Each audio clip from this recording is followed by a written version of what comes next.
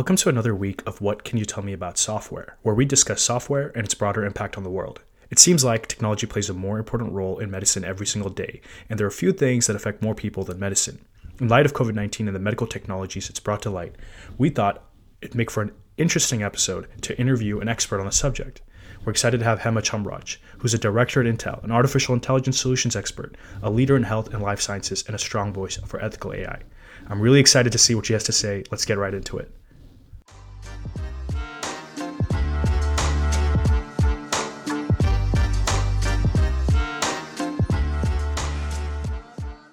Hema, thanks for joining us. Thank you. I'm glad to be here. So I really wanted to start this off before we get into it with a really quick story. A few years ago, I went to a speech given by Vinod Khosla. For some context, Vinod is this well-known sort of respected investor, entrepreneur in the Valley.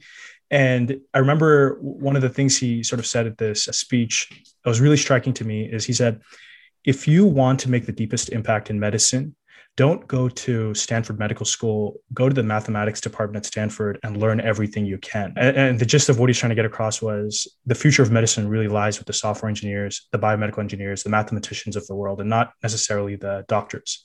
Would you say this is true? You know, I have an interesting approach to that, right? I mean, and I just really respect Vinod because he's one of the brightest minds when it comes to investing. The way I look at it is you really need both. You need the biology that the physicians, because they're trained to kind of look at patients from a human perspective, and they understand the disease perspective. So there are many perspectives that the doctors bring. But what they lack is the other ways that technology could be of help. And so that is what we need to bring to bear to complement what they already have. So to kind of say that, we don't need doctors and we just start with just a computation, it's something that I generally kind of try to think that, you need both perspectives to kind of really get the benefit for how technology can be of real impact. And so that's the way I look at it. And so if you think about the curriculum that's coming out, right, for medicine these days, they're incorporating, the technology aspect into their curriculum because that's the future. Many of my colleagues who have been at Intel, the best ones are the ones who have the physician background and that they also have the computer science background. And this is my colleague who's really able to make the highest impact because he can understand both perspectives, the human perspective, the disease perspective, the technology perspective. And that is so rich. We are kind of working with them to try and bring them to understand what is AI, what are the ways that AI can be used, and what are some of the issues and things that we should be looking for and jointly address it, right? That's really interesting. Actually, when I think of Intel, I think of semiconductors, but you're speaking to Intel working in AI for medicine. So what exactly are you guys doing in terms of AI in medicine? Yeah, people think of Intel as the chips that are there in their PCs, right? But it's quite interesting if you look at what we really do. We if at a basic level, right, you have to think of Intel as a company that produces these processors from anything that computes or communicates, right? That usually has some element of Intel in it because it's the processors and also the develop software so that we can enable, the features of that hardware to come to life. And so the software is a very big focus for us. And then the larger ecosystem, right, that we bring to bear our customers and partners. And as we look into who's using our technology, it's really across all the different public and private sectors, right? Like it's healthcare, it's education, it's financial institutions, it's manufacturing, and so on and so forth. So healthcare happens to be an area that I have been focusing along with my, many people at Intel, for the last 10 plus years. And then when we think about AI, it is quite interesting how there are places where there was high adoption of AI in certain parts of healthcare. I would not say everywhere, but certain parts of healthcare really took AI and adopted it. So, this is a very, very important time to be working on problems in healthcare because we're experiencing one of the greatest global health crises of our lifetimes in all likelihood. So I wanted to ask, what sort of technical innovations are being put into place in terms of software, in terms of hardware to fight COVID?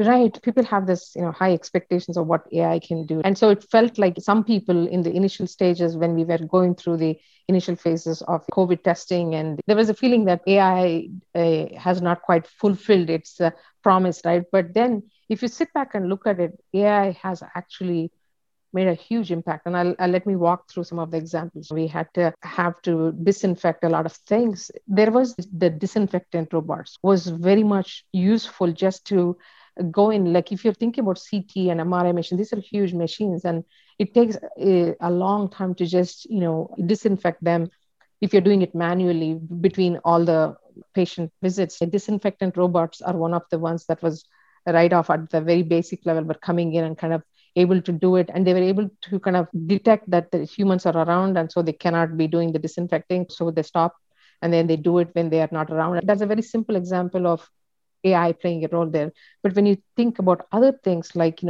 medical imaging, and the medical imaging is the place where I told you in the beginning, there are pockets of healthcare which adopted health AI pretty easily. That was medical imaging, because medical imaging clearly was a place where, whether you could detect as the testing became harder because of the lack of tests, the one place that we could see the bright spot was that medical imaging was already adopted, and there were quickly tools were created to do the detection of COVID. I wanted to explore that a little further. So yeah, in the field of AI applications, it's widely known that tumor detection for X-ray technicians is basically the gold standard of AI. It performs so incredibly well that a lot of people are looking for other applications that are as good as tumor detection. So yeah, can you speak more to using similar scanning techniques for COVID? If you think about medical imaging, right, like, way back when, I think in 2009, 2010, when Stanford was doing all this research around deep learning, and there was a lot of activity around ImageNet. And if you remember the databases where we were doing all this, image classification, right? The same technology, has now been adopted by the top medical imaging companies, whether it's GE, Siemens, Philips, or X-rays to ultrasounds to MRI machines, right? CT scanners. All of them have some sort of AI embedded in them. Since the past, I would say 5+ years, there has been this rapid innovation. They were already equipped, and some of the examples I could give you before pre-COVID were like an X-ray machine, right? People are, there are technicians who are just going through one by one as the patients come in to take the X-ray. And let's say there was a guy guy or gal who walked in and had a collapsed lung. And if you look at the X-ray, that is something that you should immediately be kind of, flagged, and you should get immediate attention. But so there should be something smart inside the X-ray that could say that this is a this is a collapsed lung and this needs immediate attention. So the technician may not be able to say it because the data has to go to a radiologist who's looking at it at a later time. But putting that smartness right there into your X-ray to kind of flag for that is so important. And so that's an example of what was done pre-COVID. And so that is where you have heard, that because AI enhanced image acquisition kind of takes away all that variation out, it creates a consistency where everybody can see the same images produced in the same manner. And then the interpretation, it allows for less interpretation. So the cardiac MRIs and the X-rays for pneumothorax, collapsed lungs, or think about anything, right? Like, labor assistance or nerve tracking or brain bleed. These are so many examples I can think of where we have worked with our partners to kind of use medical imaging and AI to solve problems that could not be solved before. But when COVID came on, it was very easy to kind of say that this is what we are trying to develop a model and put it into the workflow in a very short period. This was something that, especially in Korea, we saw that they started doing this as when the COVID started, that they started getting a lot of these models created for detecting the COVID and putting it in the regulatory framework and getting it done. And then from there on, we saw all the other geographies kind of adopting it. So that was a very good use of medical imaging for COVID detection. Sure. And you were mentioning prior to COVID, there were a lot of these innovations that were also occurring. But now that we're sort of nearing the end of COVID, I hope, where do you see drug discovery? Where do you see AI, and what role does AI play in drug discovery going forward? I feel like, that area of drug discovery, drug repurposing this is the area that is going through disruption. And I have to take you back pre-COVID to kind of share with you what was being done. Because if you think about drug discovery, right, it's a long, laborious process. It takes sometimes decades, and it takes billions of dollars, $2.5 billion per drug. You're dealing with lives and you're dealing with patient safety. And obviously, a lot of care is taken to kind of do that. But this is what is involved in developing a drug. And then 90% of them don't make it to the finish line into the regulatory framework and get past that, because that is the failure rate that we have.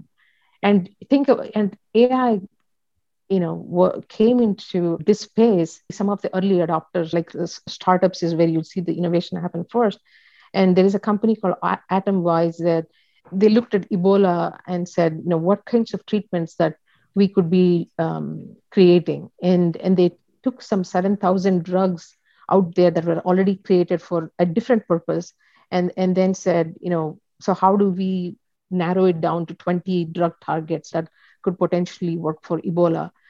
Now, if you think about just that activity right there, like taking 7,000 drugs that they've gone through the clinical trials and bringing them and kind of reducing them into 20 drug targets, minimum of a few years worth of work is what you should think of.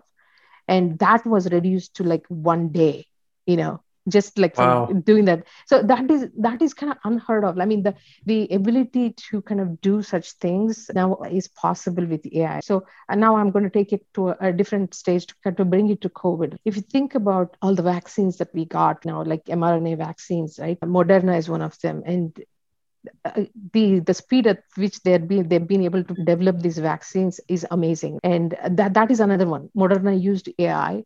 And then they, with all the strains that we are getting, they have to go back and kind of, come up with some booster shots and stuff. And so Moderna actually came up with a booster shot within 30 days, which is like unheard of. What I'm trying to say is AI has a role to play in drug repurposing and drug development, and kind of really change the way we have done things in the past. I'm like a huge sort of medical history nerd, and I really like reading up on how medicine has evolved from like 200 years ago versus 100 years ago versus where we are now.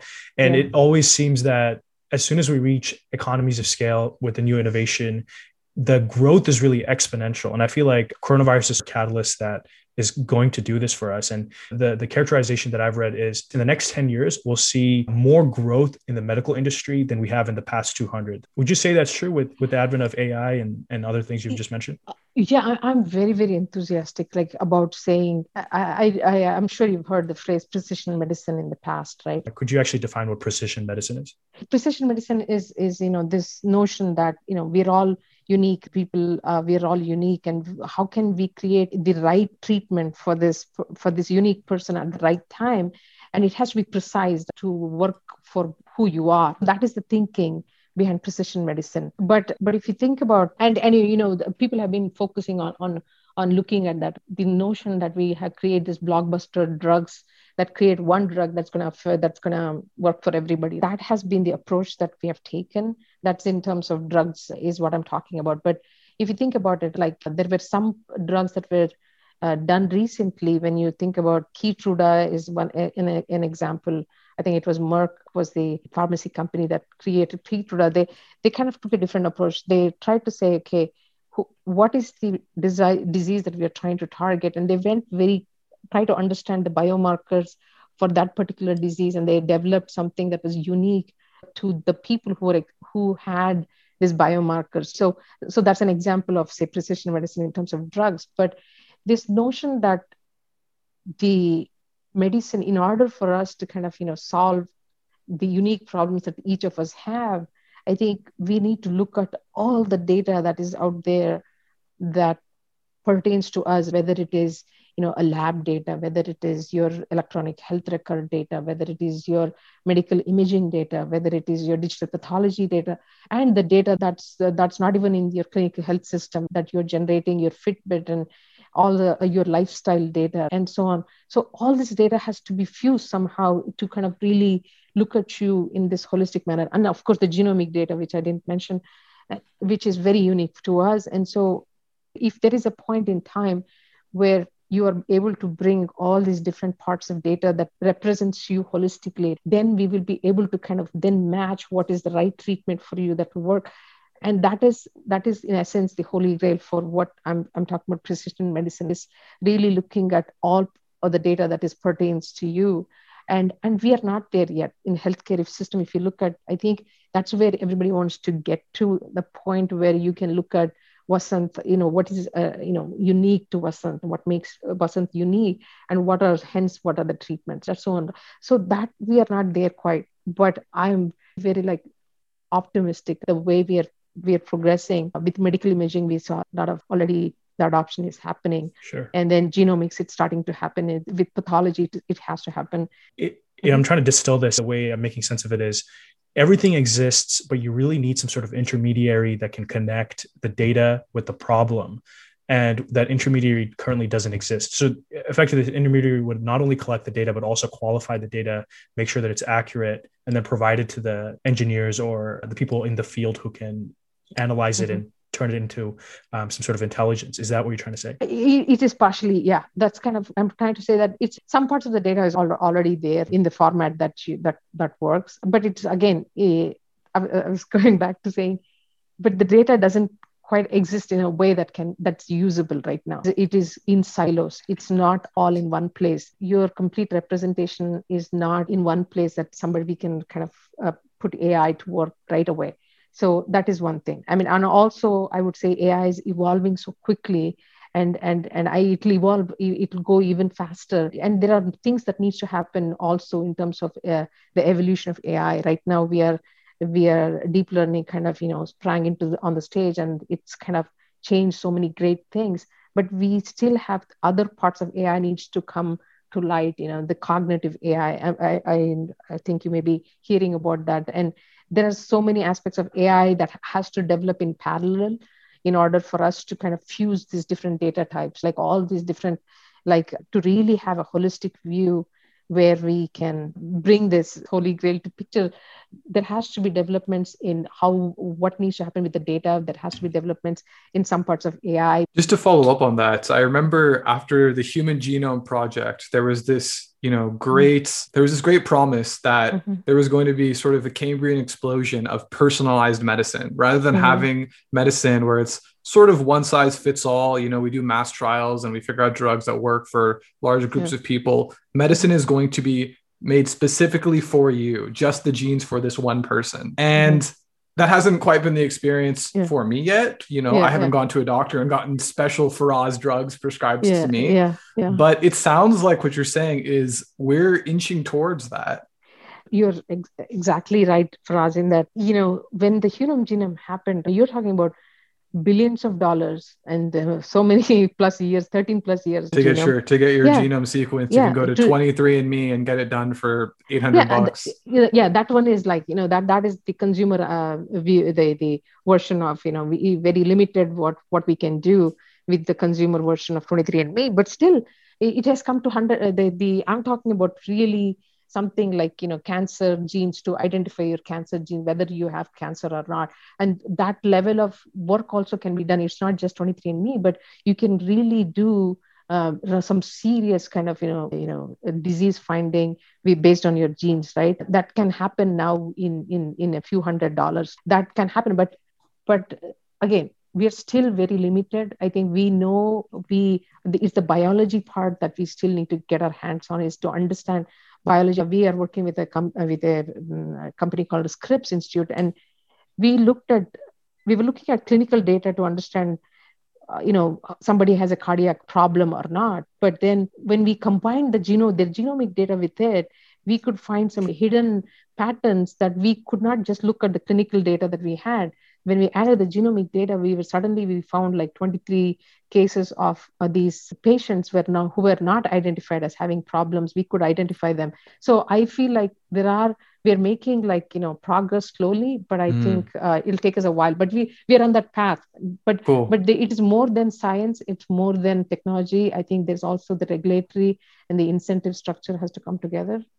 So, when we think of innovation in the software world, one of the first things that comes to mind is startups. So what do you think is going to happen? What do you think that the startups who are going to be disrupting medicine will be doing in the next 5-10 years?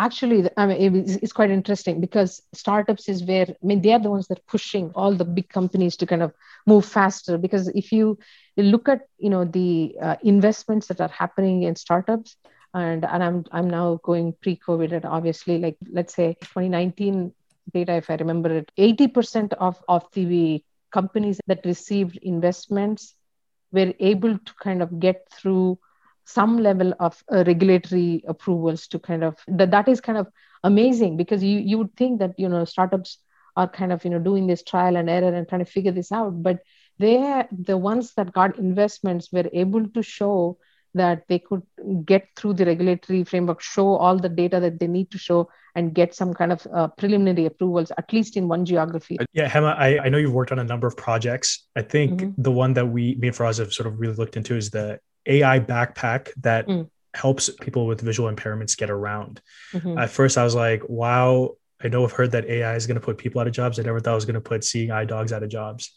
So I'm curious to hear how you guys built this, and sort of why did Intel build this? This was actually the creator of the backpack is a developer. He's an independent developer. His name is Jagadish Mahendran. And, he actually, he's the winner of the OpenCV Spatial AI contest and 2020 contest that was held. And Intel was the sponsor of this contest. And it's one of the world's largest spatial AI competition that happened. And again, just without going too much into the details, but Intel has as I mentioned to you, they do hardware, they do software. Then one of the things we are very, very keen about is the broad ecosystem. And OpenCV actually was born within Intel. The OpenCV, the computer vision open source organization, that was born within Intel, and then we put it outside Intel so that there can be broader support. But I didn't know that. I've used OpenCV before. It's really cool software for image recognition. I think it's been probably the most widely used thing in the space for like 10 years. I didn't know that came from Intel. It's really cool. Yeah. It was again an engineer's idea. He came up with it, and then a few bunch of them got together, kept doing it, and then they realized that this should actually be outside so that there is a broader thing. So OpenCV, we have a very strong relationship with helping these open source organizations. So as we did this, we actually, because he's the winner, we looked at what he built, and it was the AI backpack that he built. It is powered by Intel technology. It is using the Intel's Movidius VPU, which is the vision processing unit. It's an AI chip, and then he's using OpenVINO software. Those are the two pieces that actually helped him actually put this like plug and play, fashion. He was able to put this AI backpack. It was a very innovative way he thought about it. And I have to give you a little bit of background of this gentleman and why he did this, right? Here is a person, he's an independent developer. He's doing his master's at the University of Georgia. He's trying to build robots. He's trying to use OpenCV, the computer vision tools to kind of help his robots to see. And then he meets his friend who's a colleague who's visually impaired. And then he sees, and as they go through, and as he understands that she's going through so much challenges in her daily life, he's wondering, I'm doing so much with robots and helping the robots to see, why can I do something with the current technology? And that was his motivation. And which is amazing, because then he went and he used the board, this OAK-D kit that I think you may have that information already, or we can share with you. It's a kit that has this processor that is so it's a thumbnail sized processor that can do AI inferencing. So that's the VPU. And then there is the OpenVINO software, which is, the AI inference software that's used for optimizing. So he took the OpenVINO software. Sorry, if I could just interrupt here. I hack a lot of projects myself. So sometimes I write code, sometimes I will build circuits and stuff. And this sounds really, really exciting. I didn't know that. I actually hadn't heard the term VPU. Maybe I've been living under a rock. But it makes processing sense. Unit. Yeah. Right. Yeah. It makes sense. So I'm you assuming should check it out. I was gonna ask, as a hacker, I can immediately see a bunch of applications if I can have a super accelerated, really effective way to do computer vision and image processing on a small chip profile. So What was it like? How would I Because go about buying this? there is one option, like, if you wanted to, let's say, play on your laptop to kind of build Right. something on your laptop, you could buy a $45, like a USB drive format. It comes in USB drive format, and that chip is on the USB drive. So it can be as small as that for applications that you could just do on your laptop, or it could come in different size, some small boards like OT board, which is like, I can send you the specifications. It's like half the size of a bread slice. I'm amazed how many applications that people are just envisioning it. That's what, it's just limited by imagination. Because if you think about, at the edge, we are going to be generating all this data in 2025, 70+% of the data will be generated at the edge and analyzed at the edge. So kind Can of you can you can you applications. explain? I've heard this term before about edge Yeah. computing. Can you explain what that means? Yeah, if you think about, when we think about AI, we always think about everything that's happening on this big iron servers in the back somewhere in the cloud somewhere. You have AWS clouds and Microsoft and Google. And that's what comes to mind, right? That we have this heavy duty servers that are sitting in the back, or somewhere in some big data centers. But so if you just say all the computing that's happening outside of this data center, big data centers, and outside of this cloud, then that's the definition of everything that's edge. That is, it's much closer to the user. It's not quite the smartphones. I mean, smartphones are general purpose smartphones, but if you think of anything that companies are doing or users are dealing with, like, if I talked about the imaging equipment, MRIs and scanners, these are all edge devices. And this gentleman, the backpack that I'm talking about, that's an edge device. It's a device that is not quite a smartphone, but it is kind of a very small form factor that is characterized by low power. It has to fit into a very small form factor, and it has to have some other requirements like latency requirements, right? It has to happen real time. So there is a host CPU that's kind of in his backpack. There is a computer, which today it's a computer, but it could be much smaller. It could be another smaller form factor to do the host computing. But essentially, everything is happening at the edge. And the other thing I should also say, that there is something called this model zoo, because there are all these pre-trained models that have been created for so many other users, and it's there in open source. It's a model zoo. So he picked up some model from there, and then he may have used transfer learning or something to kind of adapt that to what he wanted to do. And voila, he has got things happening. He's able to do things that was not possible before. And it was not me or somebody saying this is great, but we talked to this visual impairment community, and they're like, this is great. Like, Nice. they can not only see the object detection, it's not just doing a 2D saying there is an object there. It is able to see it in 3D and kind of also tell you what's the depth, how far you are from there. So it's giving you indication ahead of time. And so all of this is possible. How does it convey that information back to the visually impaired person? Is it through like vibration or sound or something else? It's actually, he's using a Bluetooth, like a audio. He's sending audio signal, like, to kind of, earphone into the earphone, saying, you are going to have a safety hazard, or there are branches in the way, as you're walking. So there are things that it's able to see and kind of give the feedback to them. And the nice thing is that it's not going to keep bombarding information. It'll allow the user to ask for it when he needs it. But when it sees something that's totally safety issue, that is a very critical one, then it'll come out, it'll override everything and kind of say that's a safety issue. And it'll give him or her enough of a kind of an indication much ahead of time. This is just one of the applications. I could go on for another hour talking to you about what all the other applications, and the amount of impact is amazing. Like, I'll just tell you one more example. If you think about the scale that is needed, especially in some of the geographies. I mean, I'm from India, so if you think about the lack of, the gap between the specialized medical community to the amount of help that's needed, that's a big gap. And when you think of China, that's a big gap. There are only like 80,000 radiologists for 1 billion people. There is no way, I mean, we will be able to kind of provide service to all the people that need the help. And when you think of things like that, I have seen this AI is actually able to make a tremendous progress, right? Like, if you think about the radiologist, if 70% of the what you're looking at is all normal, then that can be done by some technician maybe. Maybe 30% is where that needs to be looked at by the radiologist.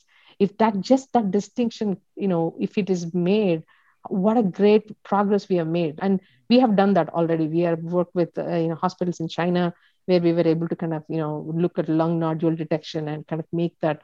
And then in India now, the one that I'm working on is with Shankarai Foundation. It's like, and I happen to be part of the nonprofit here, but this rural community that is not getting the help that it needs for, and they have, and the institution wants to eradicate curable blindness.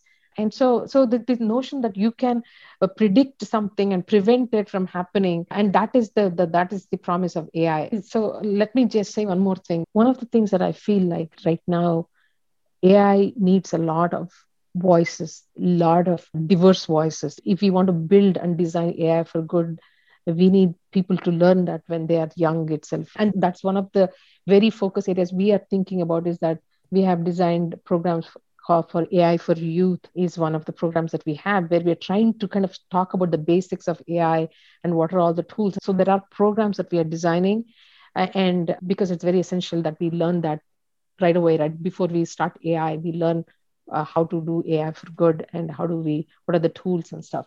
So that is something I want to tell you that, as Sure. we think about AI, one of the ways we can make AI better is to have AI be representative. It has to have a lot of voices, whether it's gender, race. You think about any view that you can think of. It has to incorporate all those different voices. Then only AI can be strong.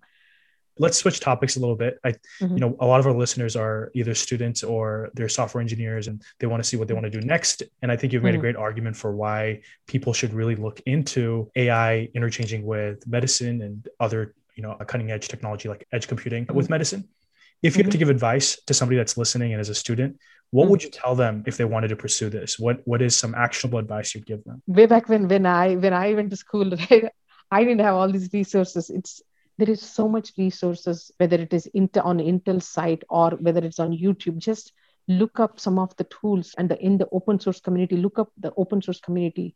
There are so many tools out there. Understand the different hardware that is already out there. Understand the different software tools. Like OpenCV is a great organization that, where you will see a lot of the advancements in computer vision. If you're in computer vision, that is one area that you should clearly look at OpenCV and look at all the open source tools. And so I think, and then get involved in in hackathons. There is organizations that are putting out, whether it's Women in AI or even in our own OpenCV, there was the competition. So there's going to be all this. So get hands on, start using the tools that are out there, kind of contributing back into the open source community, and open source is the way to go. I mean, I always learn a lot in these episodes, and I feel like, especially today, and I mean, Faraz's brain is blown up at least like 3 or 4 times. So a final question that we ask all our guests to wrap up the podcast is, what's the best piece of software you've ever used, either in recent memory or of all time? Okay. So, I think if I go back, I'm dating myself, I know, but, way back, I was part of the team at Intel that was designing CAD software for processor reliability verification. So we have used all kinds of tools, right? But when Linux came into into the picture, it's like it just, and the open source aspect of it. So it could be that, it could be, but because I've also become this AI kind of enthusiast, and I could think that AI, there's aspects of AI that are so cool, but I just feel like, where does it meet what is the software that can really impact humans at a large scale? And I come back to healthcare again.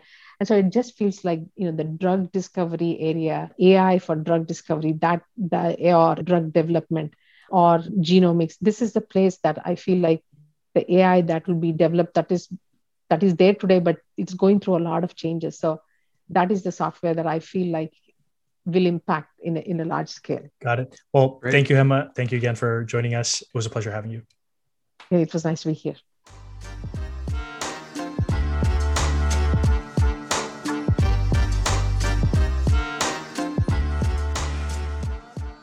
So that's it for our episode for today. Make sure to like, comment, subscribe.